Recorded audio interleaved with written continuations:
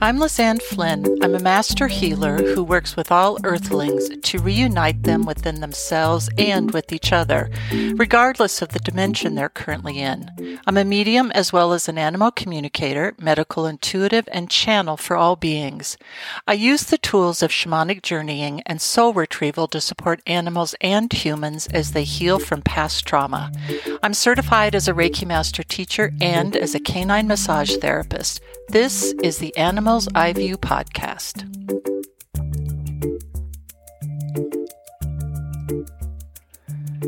As participants in my online academy, named the same as this podcast, The Animals I View, can attest to, the moment I set intention to, say, create an example of a journey intention or to connect with other energetic entities, somehow that energy takes it upon itself to just waltz right in, which I always say in a fond, jesting way because I know better and know well, actually, how ready the universe is for me to ask for what I need. And, in fact, sometimes it's not even a cohesive or cognizant intention on my part.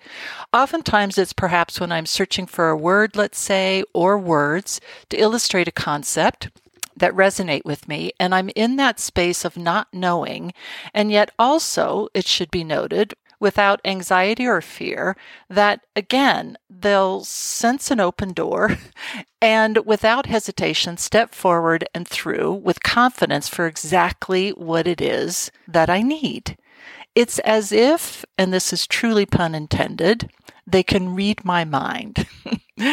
This last statement earns me a small chuckle on their part, for which I am always grateful, because the partnership I have with universal energy is made of such things. We tease each other with affection. They make their voice more affirmative, which is when I know to follow their recommendations more to the letter. And more often these days, I receive support when I'm actually, or keyword, I don't perceive, I'm seeking it, or that I even have a question or an intention in mind, which also reveals the depth of our bond with each other. They know I am in service to Earthlings on the planet as a galactic visitor, and so as easy as they can make my path in human experience, the more of that service I can make available to more Earthlings, which is, of course, exactly how animals live on this planet, in service to each other and the Earth herself, and so their relationship is similar to mine, although, to be sure, our experiences are different. I perceive their relationship as that much more pure than, say, for instance, one in human experience. And again, that's my opinion inside of human experience, rife with all the filters that we all have. And not that I'm being a thief of joy and comparing the two. It's just that, for me, it's good to have goals. So during a webinar class, I might say, quote, share with me an animal of Earth as an example of how, when setting intention for a journey, it is not necessary to choose that animal, as that animal, remember, capital A, will choose you, and so they do. All they need is an invitation. And it's not that the animals of the earth can't tell the difference when I'm mentoring other humans. It's more that they are eager to, given the energy of the intention, to step forward and provide whatever is needed. The webinar members and I have a good laugh over whatever that message might be, and I really enjoy being so transparent with other humans about my process because I want them to see, feel, hear, and know just how phenomenally easy it is to allow, keyword, support from the universe. And, as an aside, a word about support versus guidance. That's right, time for our bi-monthly or so spelling bee. Guidance, by definition, is help and advice about how to do something or about how to deal with problems connected with your work, education, or personal relationships, while support is to agree with and give encouragement to someone or something because you want him, her, or it to succeed.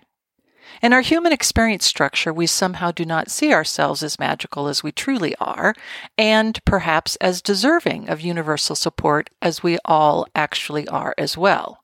So we think, well, I'll pray for what I want or what I don't want to have happen, which I'm hearing just now is like having one of those 8 balls that you shake up. That really is more of a game of chance, so to speak, although the resonating support might just appear every once in a while. To set intention, though, clearly and without reservation is a whole different thing, because that in itself authenticates you to the universe as a being of galactic energy, equal to the task of receiving the information that's perfectly matched with the intention so that you are fully supported in your own choices, and as well, secondarily, can't forget this one, accept the caveat of highest and best good in all of its balance and partnership of light and contrast within duality. And so, when I was truly just thinking about Polar Bear in anticipation of making notes for this podcast, who should march with authority through that open door of allowing energy, Polar Bear themselves, already full on with the message and just about in the tone of voice you might imagine from Polar Bear.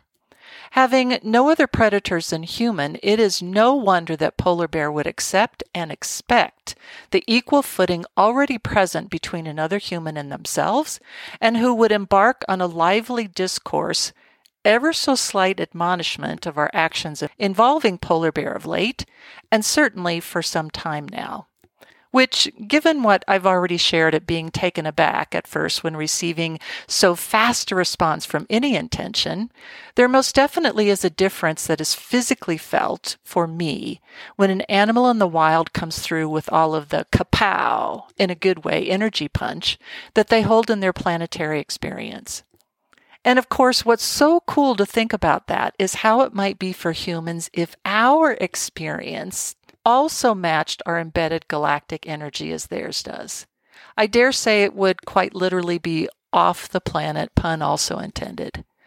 All species would then be united based on our communal soul paths and branching out into physical forms of who takes care of what on this magical, mystical, shared earth of experiment and experience.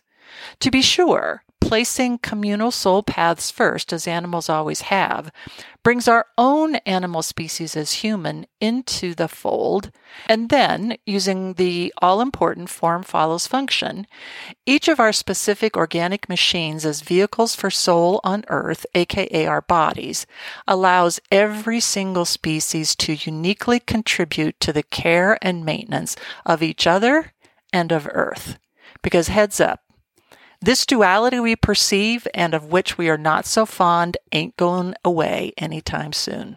Sure, I think the balance is subtly and not so subtly shifting towards light, and it takes every single being acting in concert, in balance and partnership within that duality, which may seem like a head scratcher. Just repeat it a few times and let the energy take you where it no doubt eventually will. When writing up notes for the podcast, I was reminded by Polar Bear that I have a few statuettes, if you will, little tchotchkes of their likeness in my home, one of which is quite good-sized. I happen to be fond of estate sales, and during the summer when my kids were young and after attending their soccer games, I considered it turnabout fair play that we would drive a bit slowly on the lookout for estate sale signs.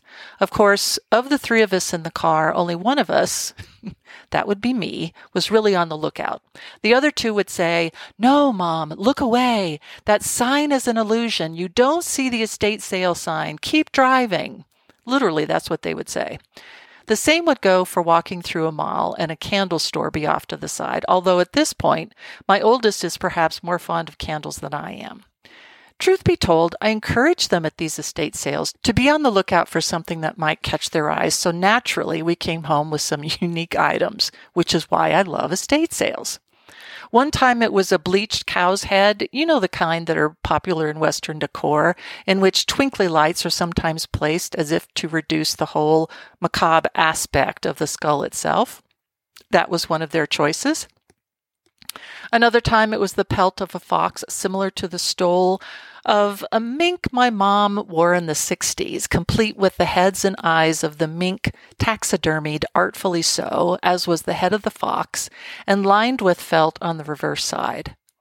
And even then, I wasn't fond of the physical remains of animals in the wild in my home, and perhaps it was compartmentalization to say that I hadn't chosen them, so I wasn't responsible.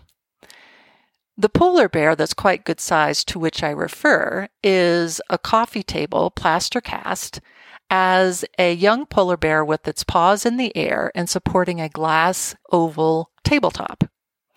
That one was all mine, and to this day, some 15 years later, it is still a treasured possession that makes me smile when I enter my living room.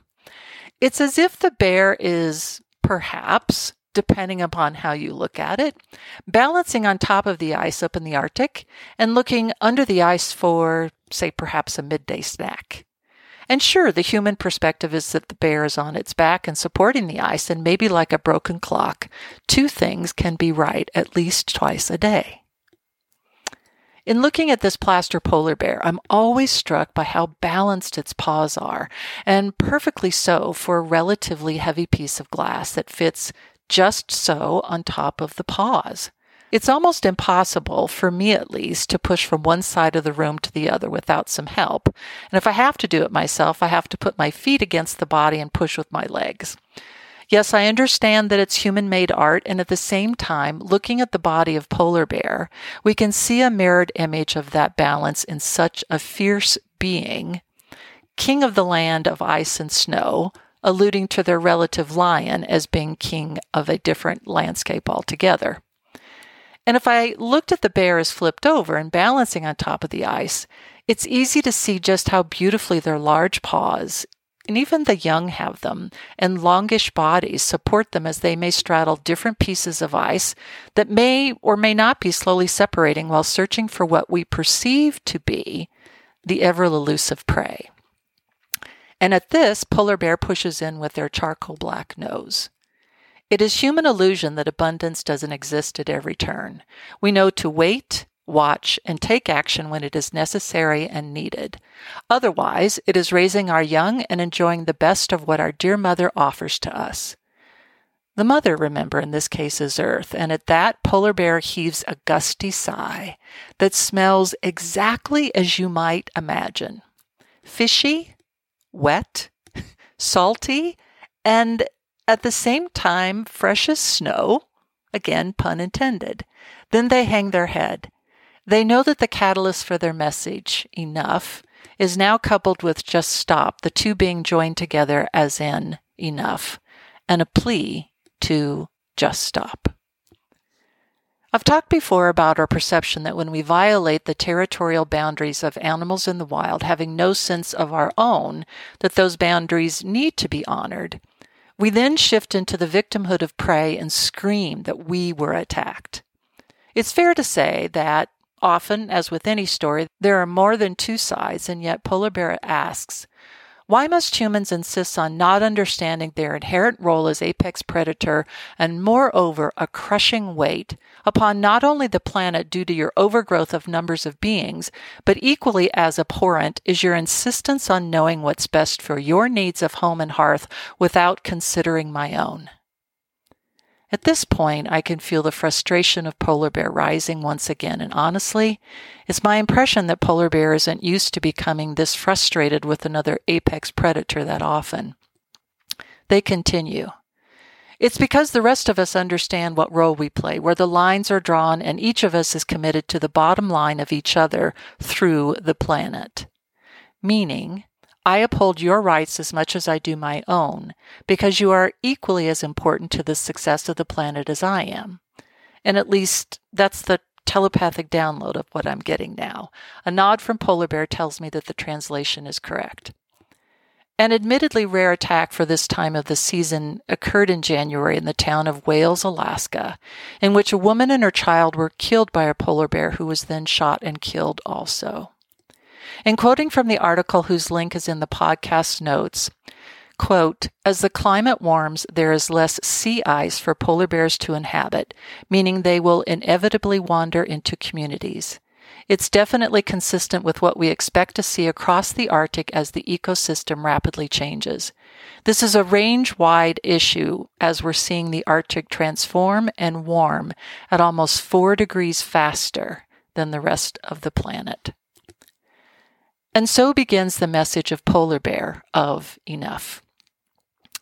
There is another gusty sigh to start, this one heavily laden with fatigue, and yet underneath is a furnace stoked with mounting rage. Enough is the roar. Enough new human bodies. Enough new demands because of these bodies for shelter and food. Enough damage to the ice and temperature of our mother upon which we all depend. It's not just about the shrinking ice cap because it affects my ability to live. It's about the ability of the planet to adequately cool herself and provide less exertion as she completes her cycle around the sun. Enough acting as if the ice, because it's not in your backyard, isn't your immediate concern. Soon enough, you will find that it is your concern, and already some of your species are suffering unbearably with out-of-control heat and wildfires, and still you say, we need more. Enough. You have enough. And still you grab and claw for more, and just for you, not even thinking about your fellow soul and human experience. Do you think we know nothing about your wars or your crimes against each other, or your poverty or your lack of equity for every single member of your species? Enough burying your heads in the snow and plugging your ears and singing as if you were not responsible for the race car fast climate shift that is accelerating even as we share our thoughts and feelings with our ambassador. Enough. This last is such a powerful roar that I wish there was something like Hear, O Vision, H-E-A-R, where you could hear what that sounds like inside my head. I don't feel fear in the face of this part Arctic and part fiery blast. I feel a kinship in power and such an incredible amount of grace that I want to weep. So, as you go about your week ahead, think enough, be enough, feel enough. In this way, you can take the message of Polar Bear and its multitude of nuances into your own experience and join with them in shifting the tide of the planet, literally. And at least, that's how Polar Bear sees it.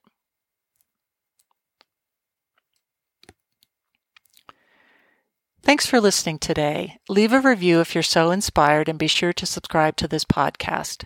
I offer all new clients a free 15-minute consultation. Reach out if you think I can be of service, and to schedule online via www.lizanneflynn.com. Come and find me on social media, Facebook, Twitterverse, Instagram, and LinkedIn.